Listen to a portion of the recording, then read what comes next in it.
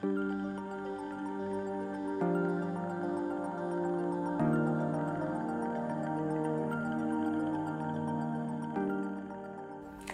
is my pleasure to be able to discuss with you today your experience working in this industry. Keum-sun, you are a corporate attorney at Microsoft and have been working in the tech industry for more than 15 years. Have you felt like it is easier for women to gain recognition in the tech industry? Yeah, your question reminds me of a short video about Microsoft campaign in 2016. In the recording, a couple of girls are asked questions, starting with, "Can you name any inventors?" The girls get excitedly answers mentioning inventors' names, Einstein, Da Vinci, and Edison, etc. And then they are asked another questions, "Can you name any women inventor?" And then for a moment, the girls smile awkwardly and cannot think of any single woman inventor. But the truth is, you know that there are so many women inventors. I think the video shows how challenging it is for women to get the recognition in the tech industry. To address this issue, I think Microsoft is making a lot of conscious efforts. So for example, we annually publish a diversity and inclusion report, which keeps track of the women representation. And in our company, we consider not only the mere representation of every roles, but also the management and senior leadership roles too. And further, we aim to strengthen our career planning and development to the senior leadership roles.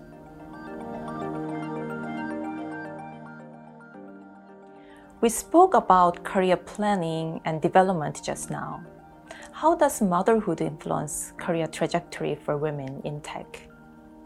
Have the necessary steps been taken to ensure women are able to progress even when they become mothers? Yeah, motherhood is something sacred and to be blessed. It should not be considered as an obstacle to career development.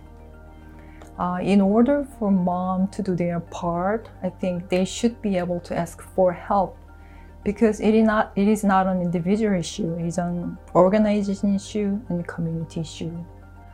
Being in the tech industry means that women can utilize the power of technology for daily work, for career development and networking.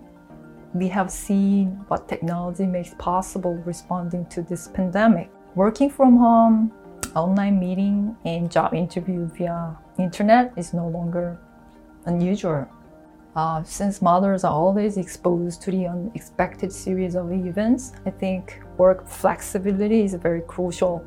Microsoft has announced the hybrid workplace model, and we announced the employees can work from home half the time, even when the offices are fully open. Even though the situation is improving, the tech industry is still very male-dominated. How do you think solidarity between women can be encouraged?